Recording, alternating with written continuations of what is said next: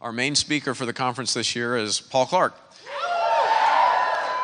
Paul Clark, okay, this is what I've been saying to Midtown Baptist for about the last 5 or 6 years. When we grow up, we want to be like, and I always butcher the name of the church, the Bible said, La Biblia dice, right? Did I get that right? Okay, man, it's a miracle. I always blow the name.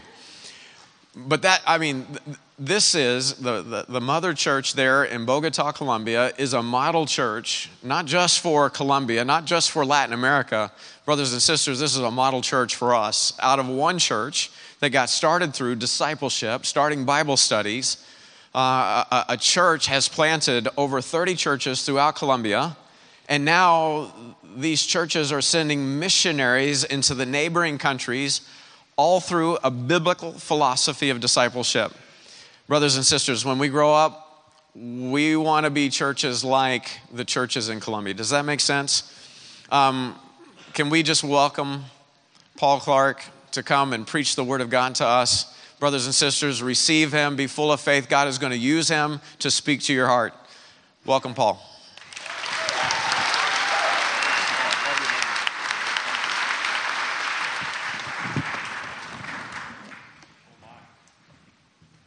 After that, goodness, thanks, Sam. Thanks for the invitation, the opportunity that I have to be with you this week. It really is an honor.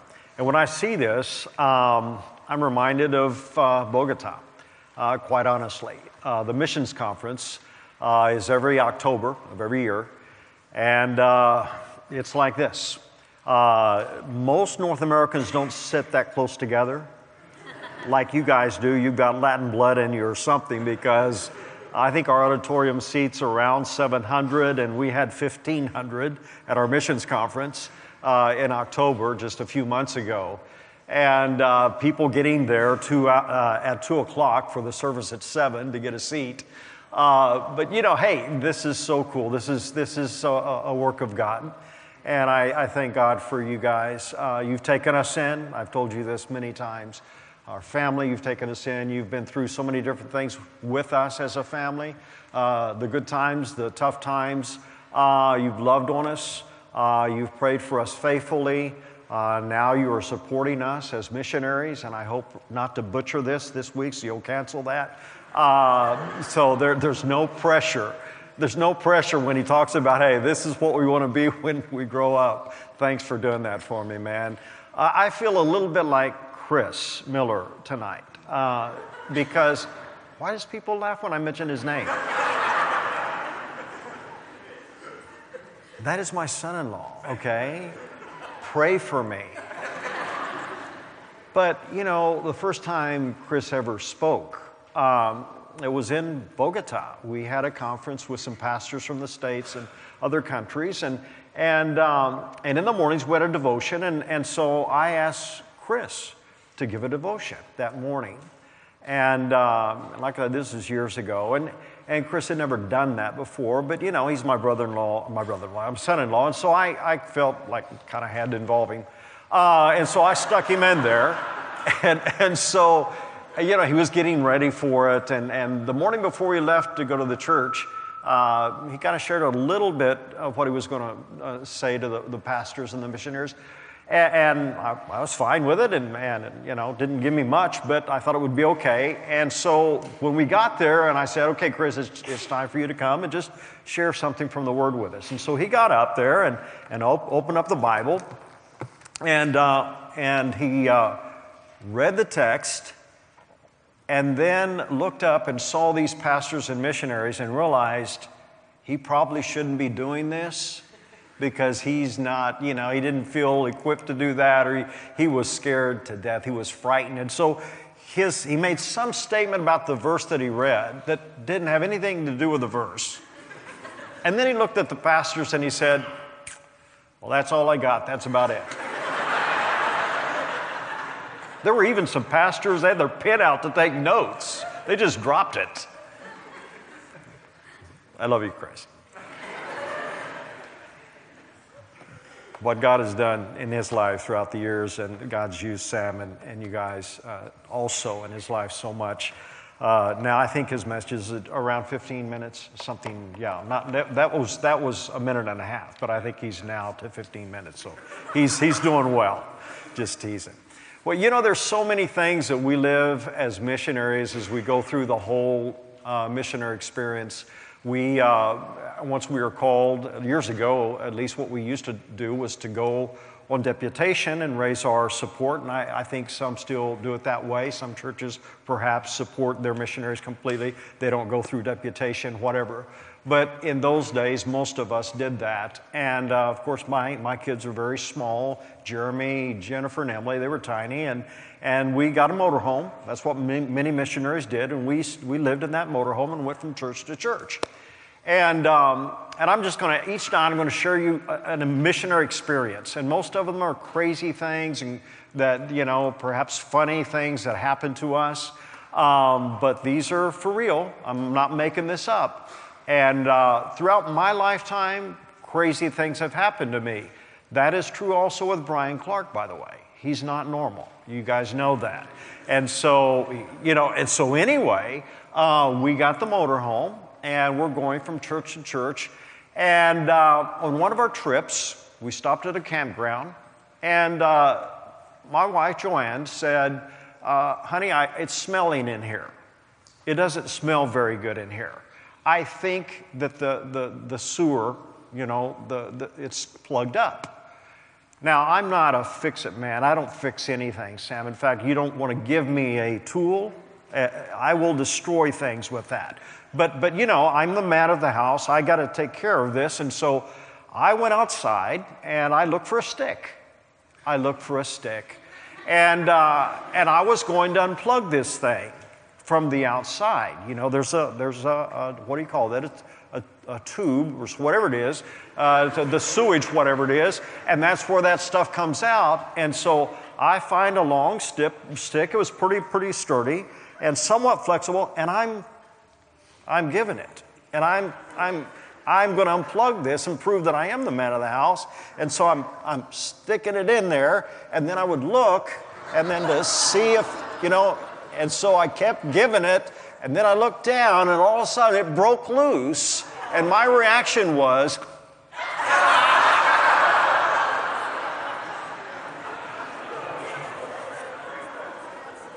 God is witness.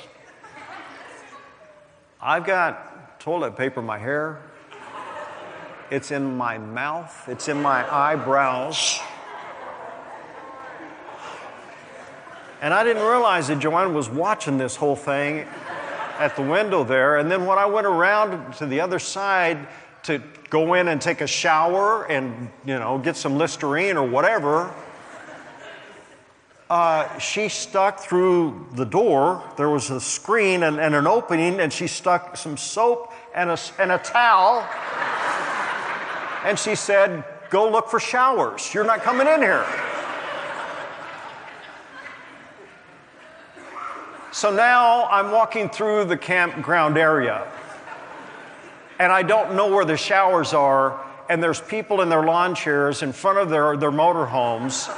And I'm going up to them. Now, I don't want to talk because I don't want my lips to get together. So I'm just saying to them, shower, bathroom. And I got flies. Okay? Oh my goodness. And so I finally find the shower area, and I shower and clean up and get back home. And I don't know if this is being translated. Is this being translated or not? That's too bad. Nedia's never heard this, so the kissing's over. It's gone after she hears this tonight. But anyway, that's a true story. That's a true story. That really did happen to us, and I'll be sharing each night something that took place in our lives along the way, some humorous stuff. But anyway. It is good to be here, and we're going to be talking tonight, quite honestly, a lot about starting ministries. And we're going to be talking about beginning a church and how that God has taught us how to do that. And so we're going to begin tonight. And if you want to take notes, you can.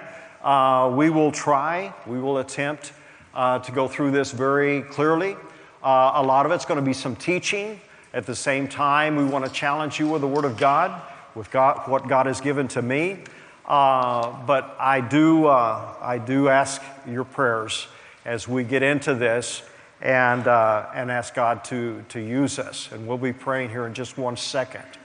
We are going to be talking in these 3 evenings about getting from our Jerusalem to the end of the world.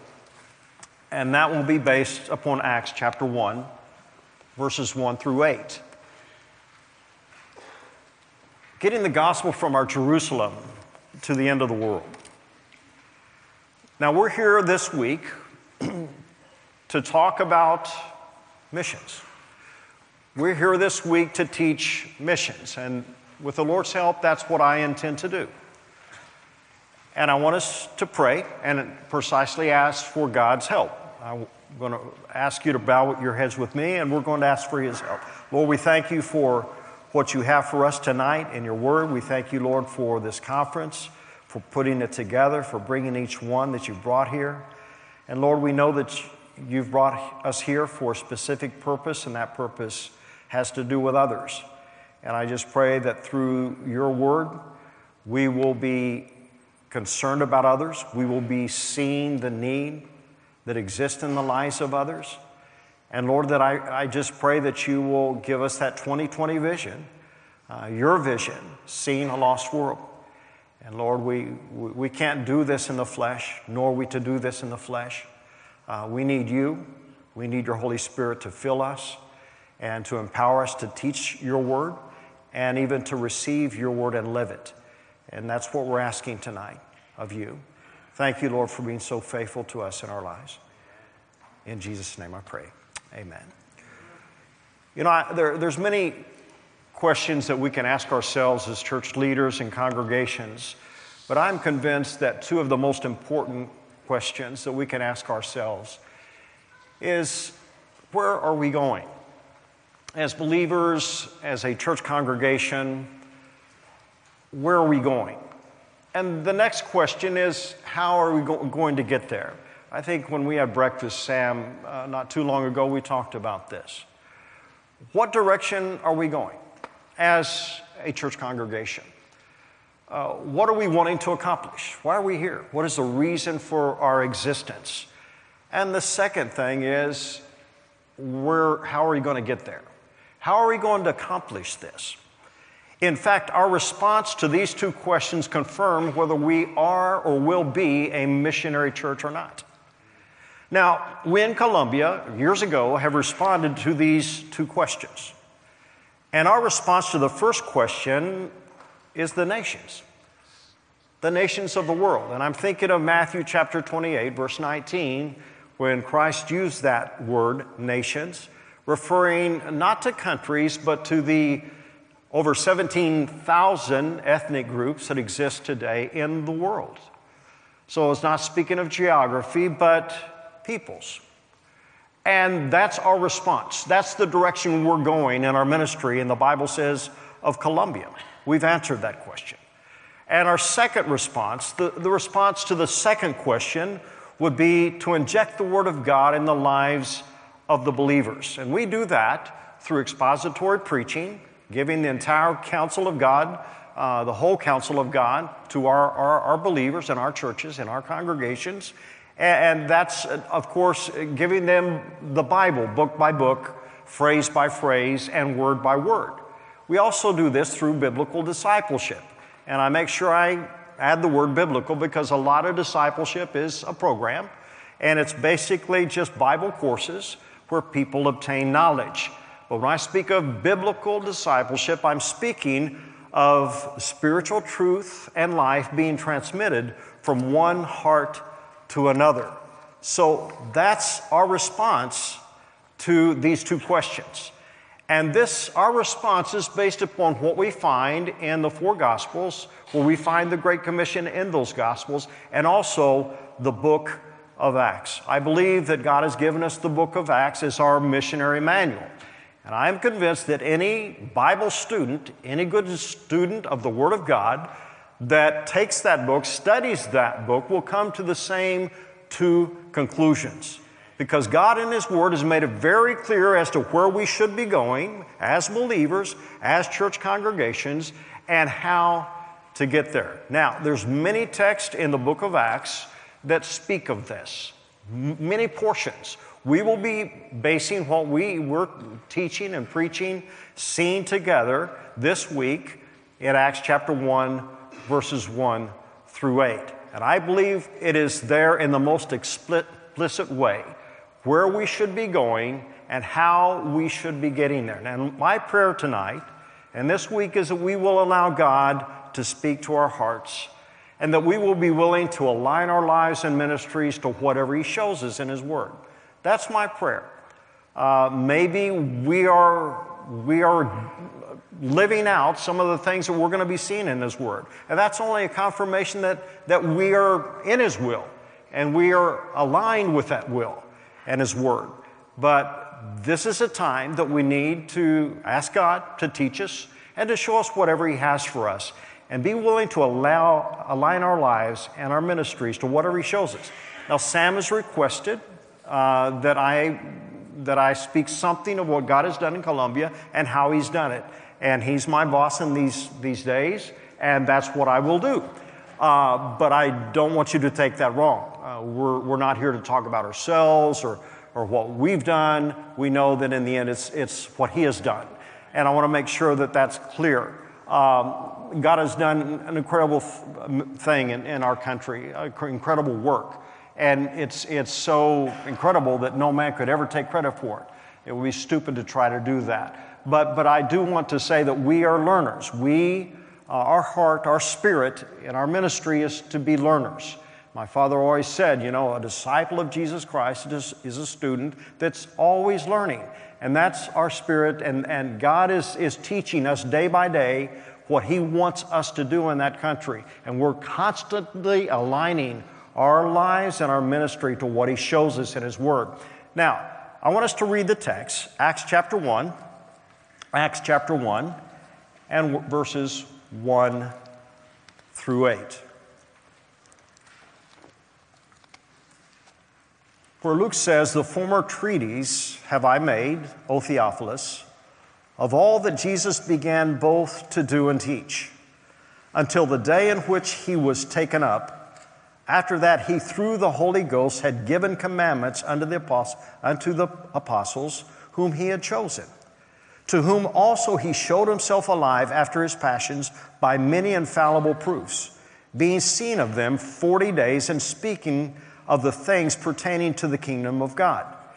And being assembled together with them, commanded them that they should not depart from Jerusalem, but wait for the promise of the Father, which, saith He, ye heard of me. For John truly baptized with water, but ye shall be baptized with the Holy Ghost not many days hence. When they therefore were come together, they asked of Him, saying, Lord, wilt Thou at this time restore again the kingdom of Israel? And He said unto them, It is not for you to know the times or the seasons, which the Father hath put in His own power. But ye shall receive power. After that the Holy Ghost is come upon you, and ye shall be witnesses unto me, both in Jerusalem and in all Judea and in Samaria, and unto the uttermost part of the earth." The very first thing that we want to see tonight is the preparation. There's three things that we're going to be seeing tonight, tomorrow, and Friday night. Tonight, the preparation that Christ gave to these apostles to fulfill the mission. And then tomorrow night, we'll be looking at the power that He promised to them to make sure that they could fulfill with that mission. And then the third thing is a plan. Friday night, we'll be talking about that, the last part of verse 8, speaking of the plan to get to the end of the world. But here, we're going to see tonight the preparation. Christ, first of all, showed His disciples, those apostles, those 12 men, how to minister with His own life example. But we know that the verse says here, "The former treatise have I made, O Theophilus, of all that Jesus began both to do and teach. The former treatise, of course, is speaking of the book of Luke. The gospel. Luke is the author of the gospel that he wrote and also the book of Acts. In Luke, we see Christ beginning his ministry with the apostles observing him as he did so. In the book of Acts, we see Christ continuing his ministry through the lives of those apostles and, of course, in time, the primitive church. So I guess we could say that we see Christ ministering in his physical body in the Gospel of Luke, and then we see Christ continuing his ministry through the lives of the apostles through that spiritual body, the church. Well, what we want to see now is that part of Christ's preparation of the 12 was him showing them how to minister with his life example. That's what Luke wrote about, and that's what the other Gospels, that's what we find in the other Gospels. And he showed them that ministry involves basically two things. Notice what the verse says. Verse 1, it says, all of that Jesus began both to do and teach. Jesus began the ministry, doing and teaching. Now, this is how he started his ministry. And we see this, an illustration of this, time and time again throughout the Gospels, throughout the Gospel of Luke, Luke chapter 5, in Luke chapter 5, and verses 30 and 31. Here we see Christ doing these two things, doing and teaching. Luke chapter 5 and verse 30, where the Bible teaches us, but their scribes and Pharisees murmured against his disciples, saying, why do you eat and drink with the publicans and sinners? And Jesus answering said unto them, they that are whole need not a physician, but they that are sick. First of all, Christ sits with the publicans and the sinners, and then he teaches why he did so. Of course, we understand as he gives the teaching that he came precisely for the sick. And the sick represents the sinners. Those are the ones that needed the healing. They needed to get well. The Pharisee thought he was already okay. He was righteous. He didn't understand that he was sick also. And he needed the Savior. He needed that physician in his life. But the point is, Jesus he sat with the sinners, and then he taught why he did so. Keep in mind, the apostles are observing this all along the way. Now, we know that Jesus Christ was the master teacher. He was the teacher of all teachers. And his strategy in ministry was very, very simple. This is all he did. He just lived the truth. In many cases, in his case, he lived out the prophecy that had been given about him. But he lived the truth, and then he taught and explained what he had just lived.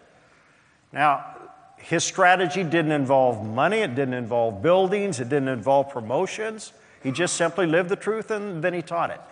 Sometimes, as we're in different churches, this is what, I've lived throughout the years, some new missionaries that are about to go to the field, they'll come to me and say, hey, Paul, you've been on the field a while, just guide me a little bit. What do I need as a missionary? What do I need to begin our ministry in a certain part of the world? And I think I mentioned this 3 years ago when I was here with Rudy.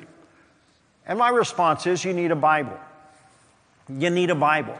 And you need to get in that book, and you need to live that book, and you need to teach that book.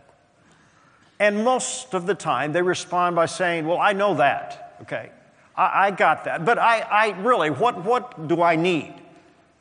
And I respond by saying, no, that's what you really do need. Now, this is a stretch for many because throughout the years, we've complicated what started out being very simple. We are bombarded with the new strategies, the new methodologies, the new ideas, things that have only complicated ministry and in many cases stalled it out.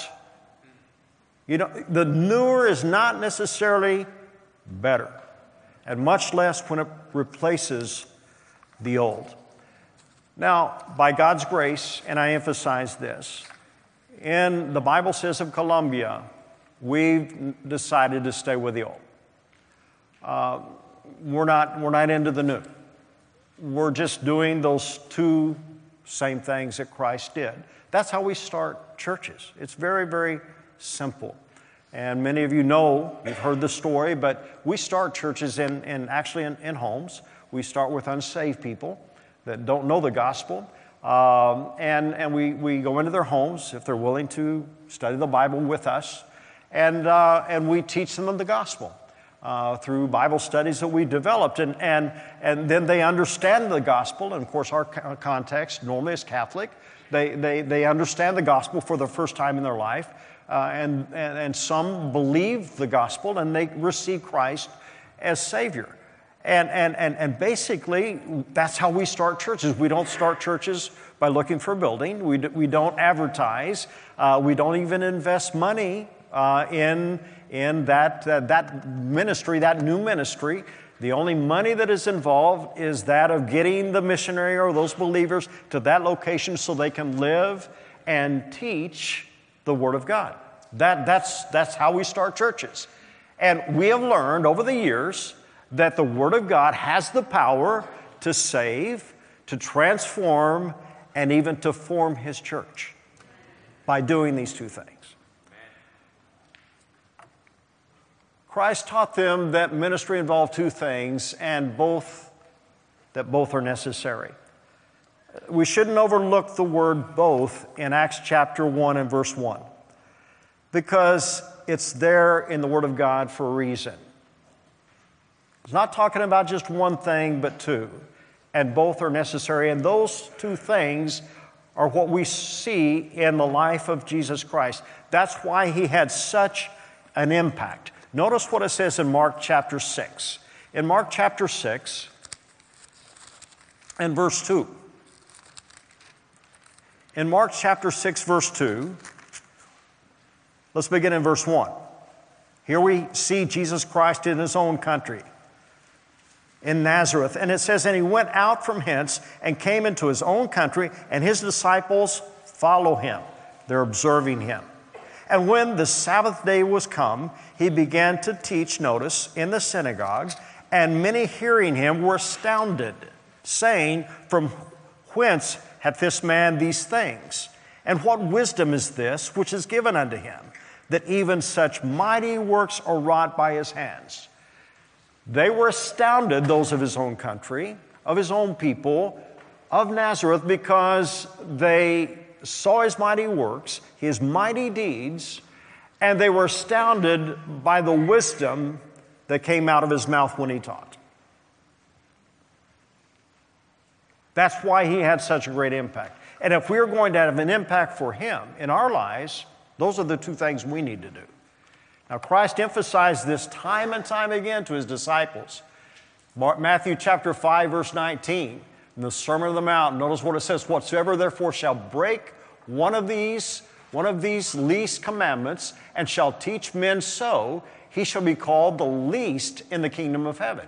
But whosoever shall do and teach, there it is, do and teach them, the same shall be called great in the kingdom of heaven. He is saying, hey, these two things, doing these two things will make you be called great. You will be honored in the kingdom of heaven. Well, you know what? The order of the two is very important. Notice the order. To do and to teach. To live the Word so that we can teach it with power and authority. Living the Word gives us the authority to speak the Word. For years I've told our Colombian believers, our transformed life in Jesus Christ is that platform from which we speak about Him. That's what we preach from is our life. That's why we can proclaim Him with authority. And this is why a lot of Christians really don't testify of the Lord Jesus Christ, because they don't live Christ. They're not living His Word. This is why some believers, in fact, that have the gift of teaching and have great knowledge of the Word of God are not able to disciple another believer. It's because they're not living what they know. This is why some pastors and missionaries that are preaching today in churches all throughout the world should probably not be preaching, because their message, their life does not match their message. They don't have that credibility. They don't have the authority to do so. You see, for God to use us, we must do both. And how God wants to use us. How God wants to use you. But there needs to be obedience in your life. What we miss out on in our lives because we're just not simply willing to obey what He teaches us in His Word. We don't get even the simplest of the Word of God. We're talking about something very basic and simple. And you say, well, I'm not a minister. I'm not a missionary. I'm not a pastor. This is how we all minister. On the job. This is how we all minister. In the school, wherever God has placed us, with our family members, with our friends. This is how we minister to them. It's to do and then teach. Well, both are necessary, but the first is essential so we can do the second. This strategy will work in any culture throughout the world. And I emphasize this because so often, there's so many complex cultures today. The world is complex. The circumstances that we're facing in the world are so beyond.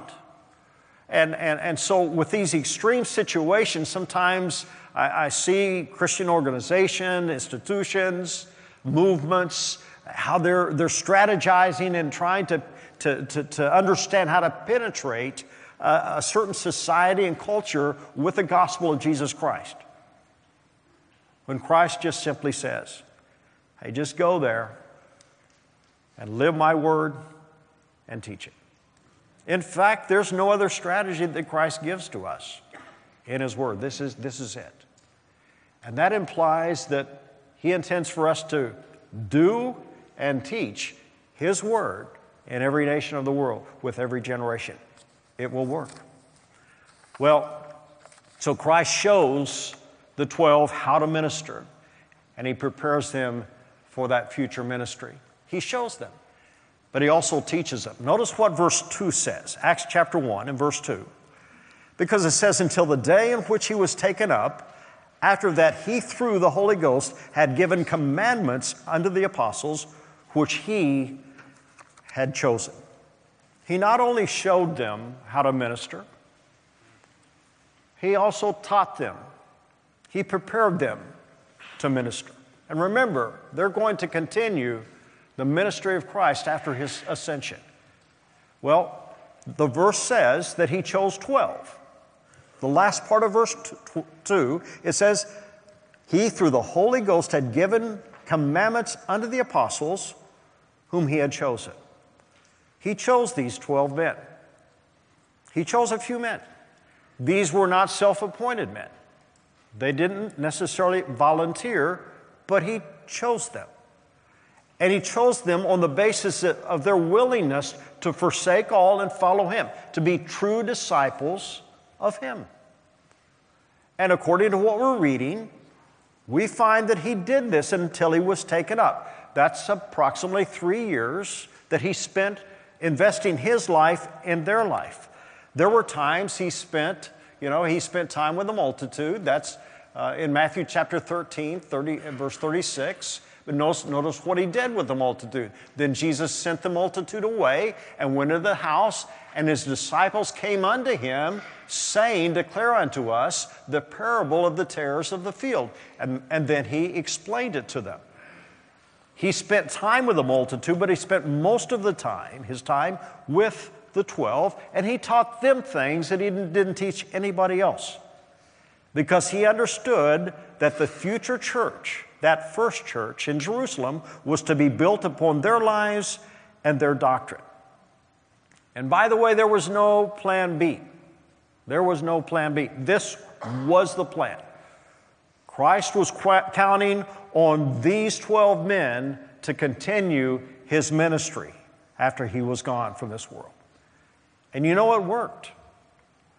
God used these 12 men to build that first church in Jerusalem and to see the gospel extended out from there.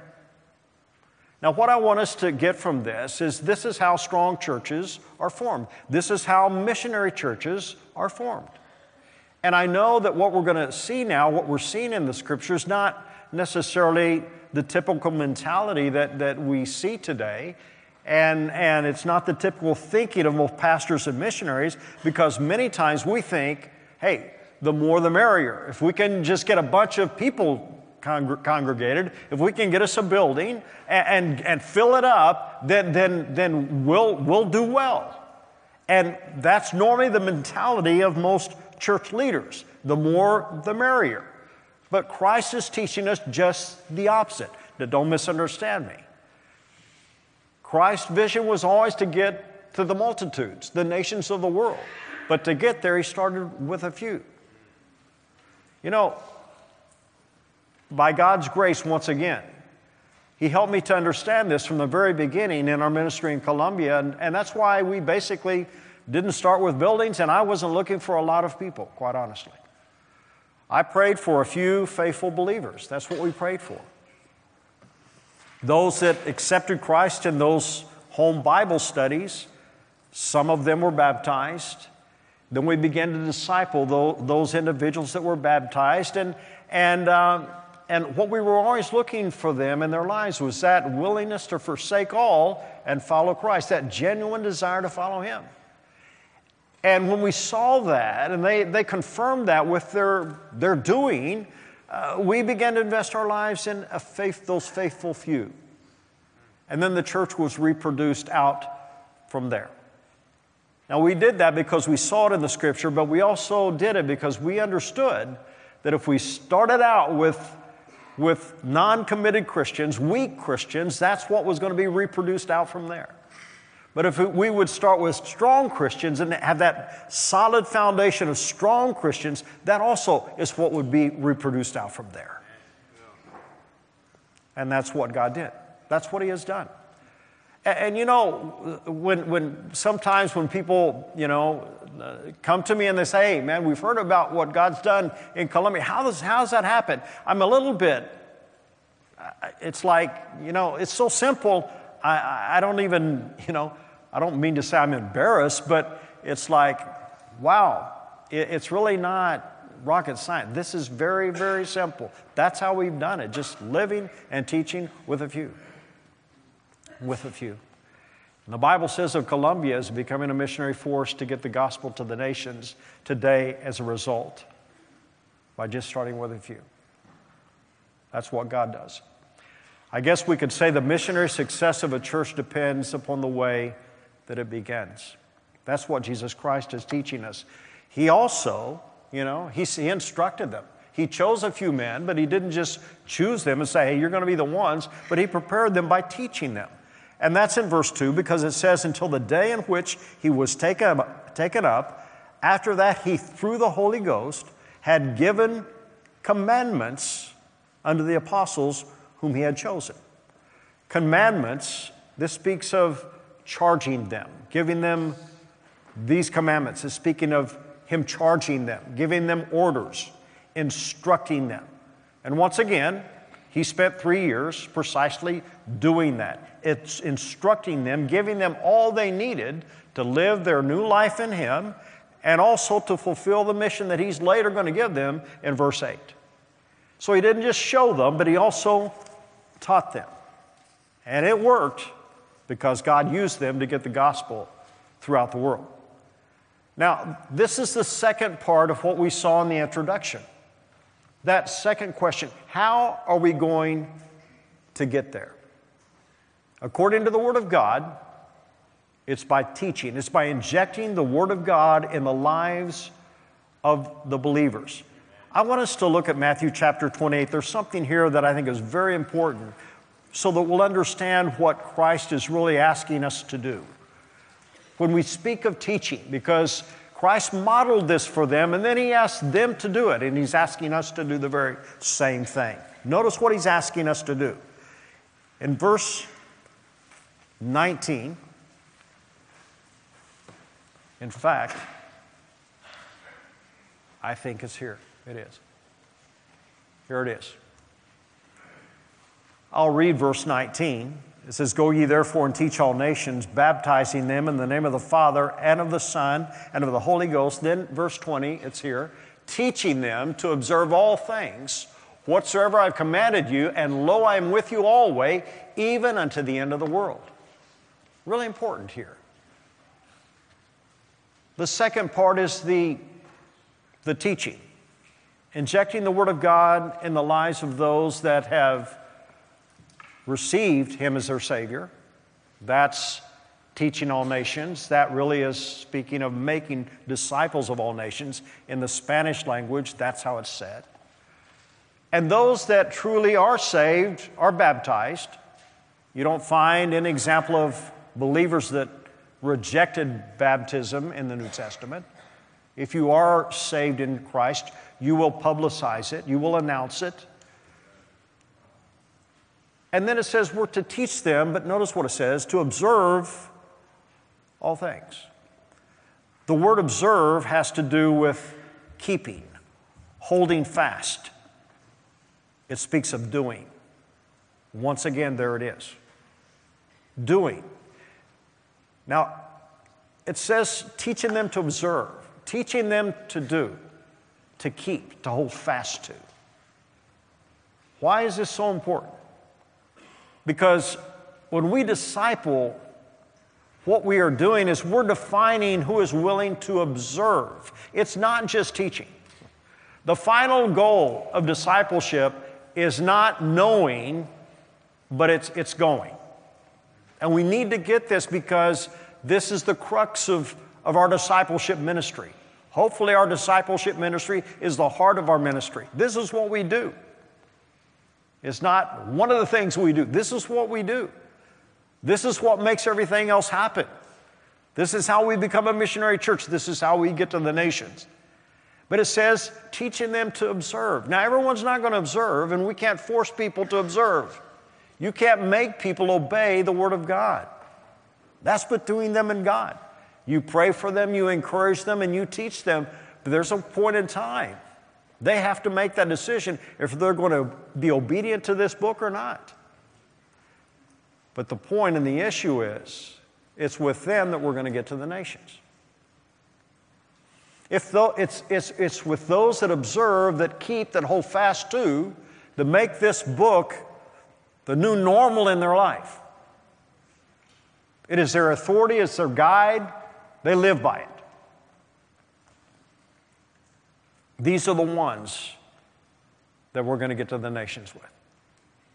We'll never get to the nations with unfaithful men. Not going to do it.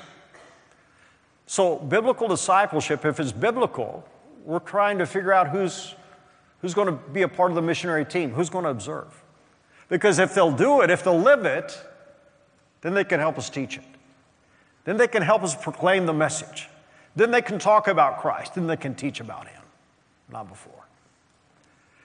You know, Paul said very clearly to Timothy this very same thing. He said, "In the things that thou hast heard of me among many witnesses, the same commit thou to faithful men, which shall be able to teach others also."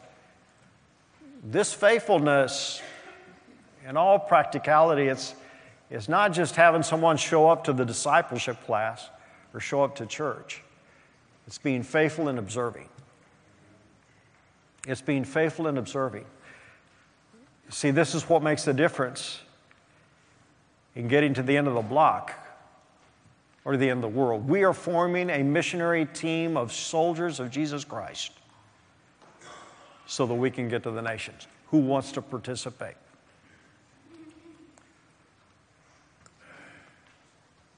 We also see that Christ focuses these 12 men.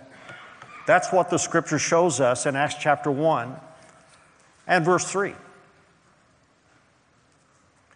Acts chapter 1 and verse 3, where he says, "To whom also He showed Himself alive after His passion by many infallible proofs, being seen of them 40 days and speaking of the things pertaining to the kingdom of God.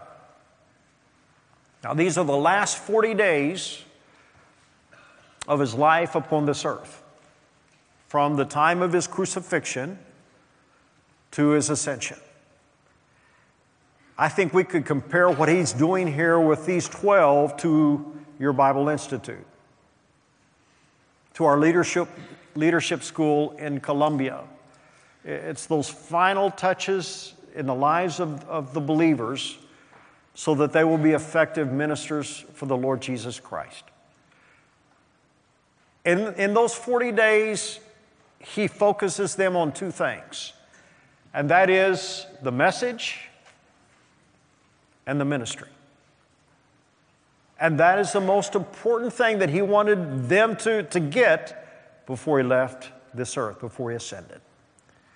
Now, the message.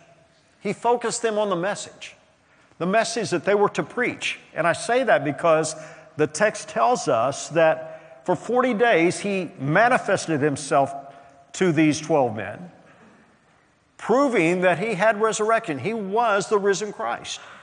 I want us to look in Luke chapter 24. Luke chapter 24. And verse 45.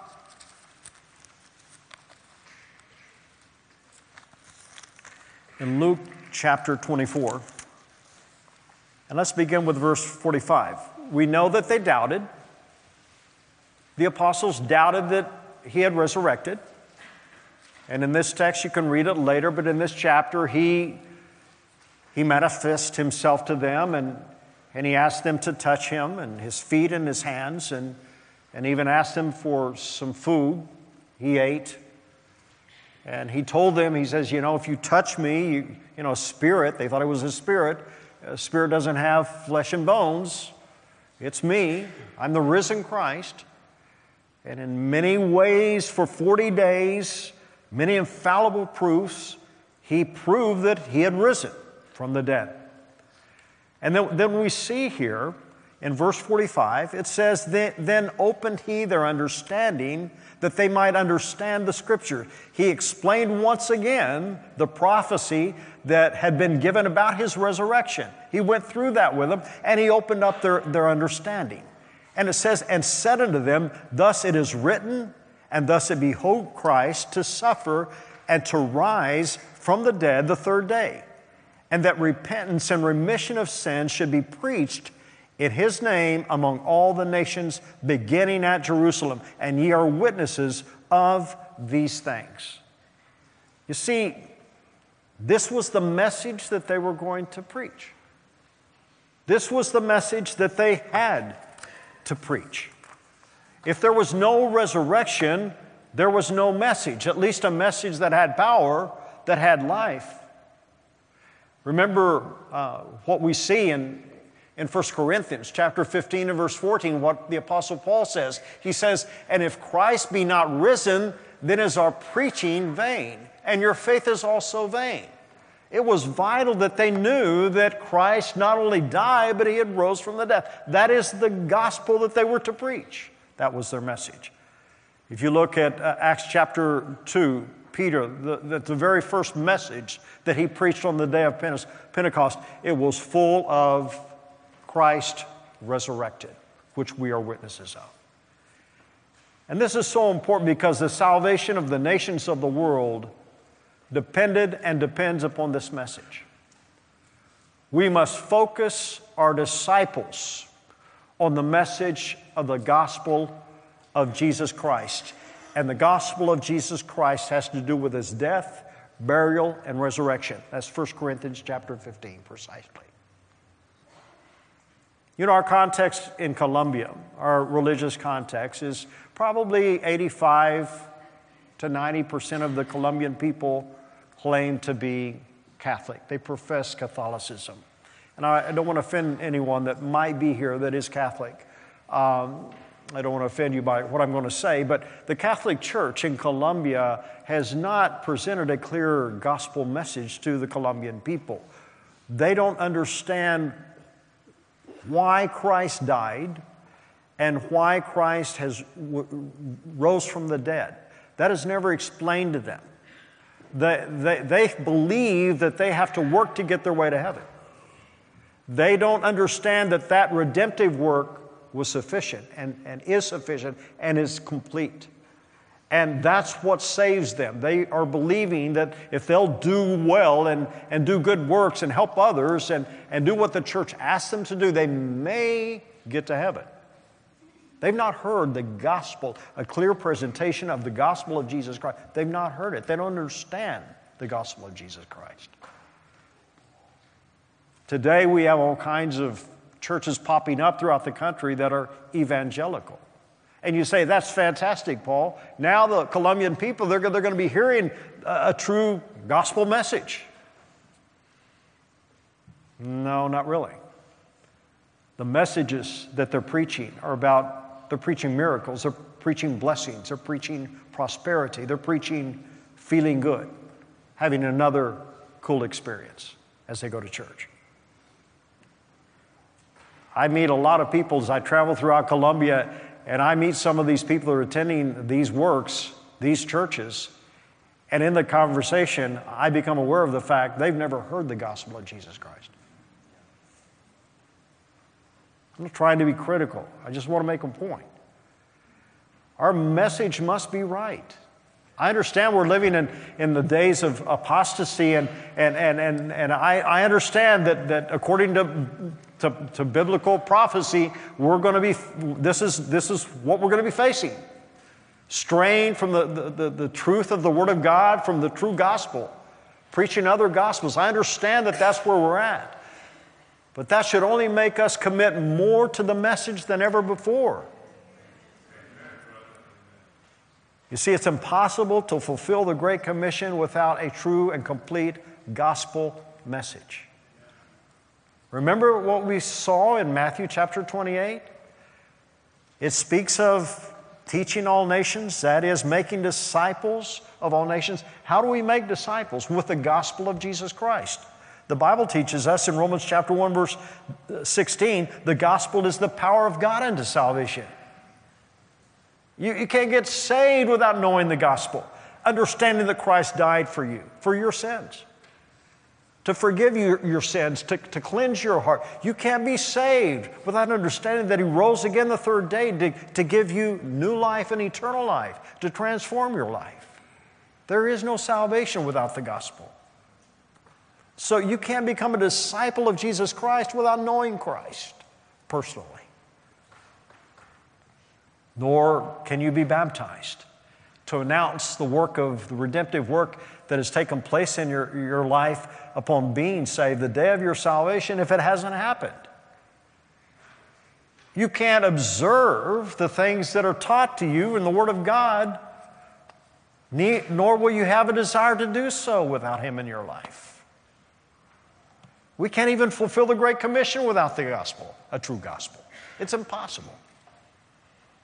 Well, He was focusing His disciples, these apostles, on the message. He proved that He had risen because that's what they were going to be witnesses of. That's what they were going to preach, and also concerning their mission. And I say that because notice what it says. Going back to our text, it says in verse 3, being seen of them 40 days and speaking of the things pertaining to the kingdom of God. 40 days with infallible proofs. He was the true Savior. He fulfilled prophecy. He lived. And 40 days talking about why He rose from the dead. Speaking of the kingdom of God. This, of course, is a spiritual kingdom. The kingdom of God is a spiritual kingdom because Romans chapter 14 and verse 17 and many other texts, of course, speak of this. But this text says, for the kingdom of God is not meat and drink, but righteousness and peace and joy in the Holy Ghost. It's a spiritual kingdom. And this is the kingdom that Jesus Christ preached all throughout His ministry. Luke chapter 4 and verse 43, and He said unto them, I must preach the kingdom of God to other cities also, for therefore I am sent. This is why He came to the earth, was to preach about that kingdom, the spiritual kingdom. But notice what the apostles say in verses 6 and 7. After Jesus Christ trying to focus them, talking to them for 40 days about the kingdom of God, notice what they say. It says in verse 6, "And when therefore were come together, they ask of him, saying, Lord, wilt thou at this time restore again the kingdom to Israel? And he said unto them, It is not for you to know the times or the seasons which the Father hath put in his power. But ye shall receive the power after that the Holy Ghost has come upon you." You're not going to receive the kingdom of Israel to Israel, but you're going to receive the power of the Holy Spirit. That's what you're going to need to accomplish this mission. We'll talk about that tomorrow night. But the point is, man, they're focused upon their kingdom, their political kingdom. They're concerned about their political power. They weren't getting it. Now, Christ, with all of his love and patience with them, didn't scold them. I don't know what I would have done after all that time, them observing me, preaching about the kingdom of God.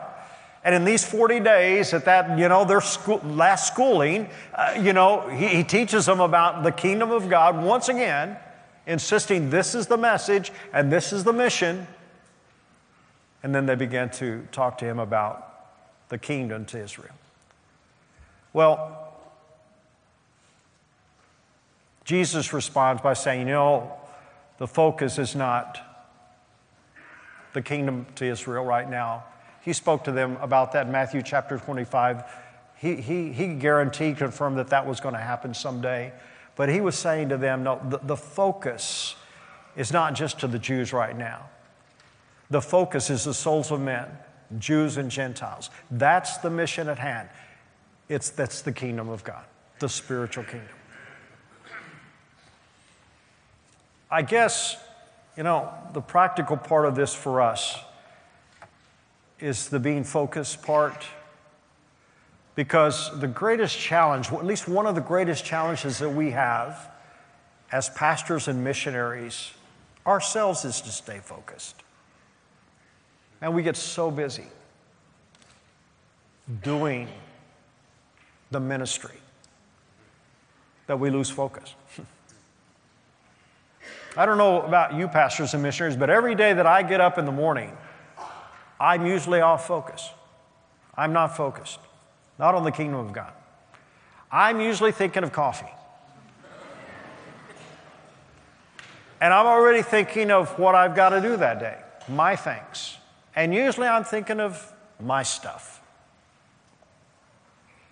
And what really helps me, I don't know about you, but when I spend time in the Word of God, God begins to focus me on his kingdom, the souls of men of every nation. That protects me. That keeps me from getting unfocused. And his Holy Spirit, by his grace, bringing me back to where I need to be. Us staying focused and keeping our disciples focused. I'm not lying. I probably would not have had the patience that Christ had with these apostles when they began to talk about the kingdom to Israel. But he had it. And you know what? We see the Lord Jesus Christ with that patience all throughout Scriptures. We see, look at John chapter 4. Look at John chapter 4 with me. This has to do with our eyes and what we're seeing. Notice what John chapter 4 says. You know the story of the Samaritan woman believing and accepting the Lord and believing in him and her salvation. And then she goes to her city and gives testimony that she had seen the Savior and what had happened to her. And then notice what the Lord Jesus Christ says to his disciples in verse 34. John chapter 4 and verse 34, he says, Jesus saith unto them, My meat is to do the will of him that sent me and to finish his work. Remember, the disciples had gone to look for something to eat, and they were concerned about him getting something to eat. But he says, my meat, my passion is to do the will of him that sent me and to finish his work. Say ye not, there are yet 4 months, and then cometh harvest, because I say unto you, lift up your eyes and look on the fields, for they are white already to harvest. What he's saying to them is, hey, it's not going to be 4 months. The Samaritans are already coming.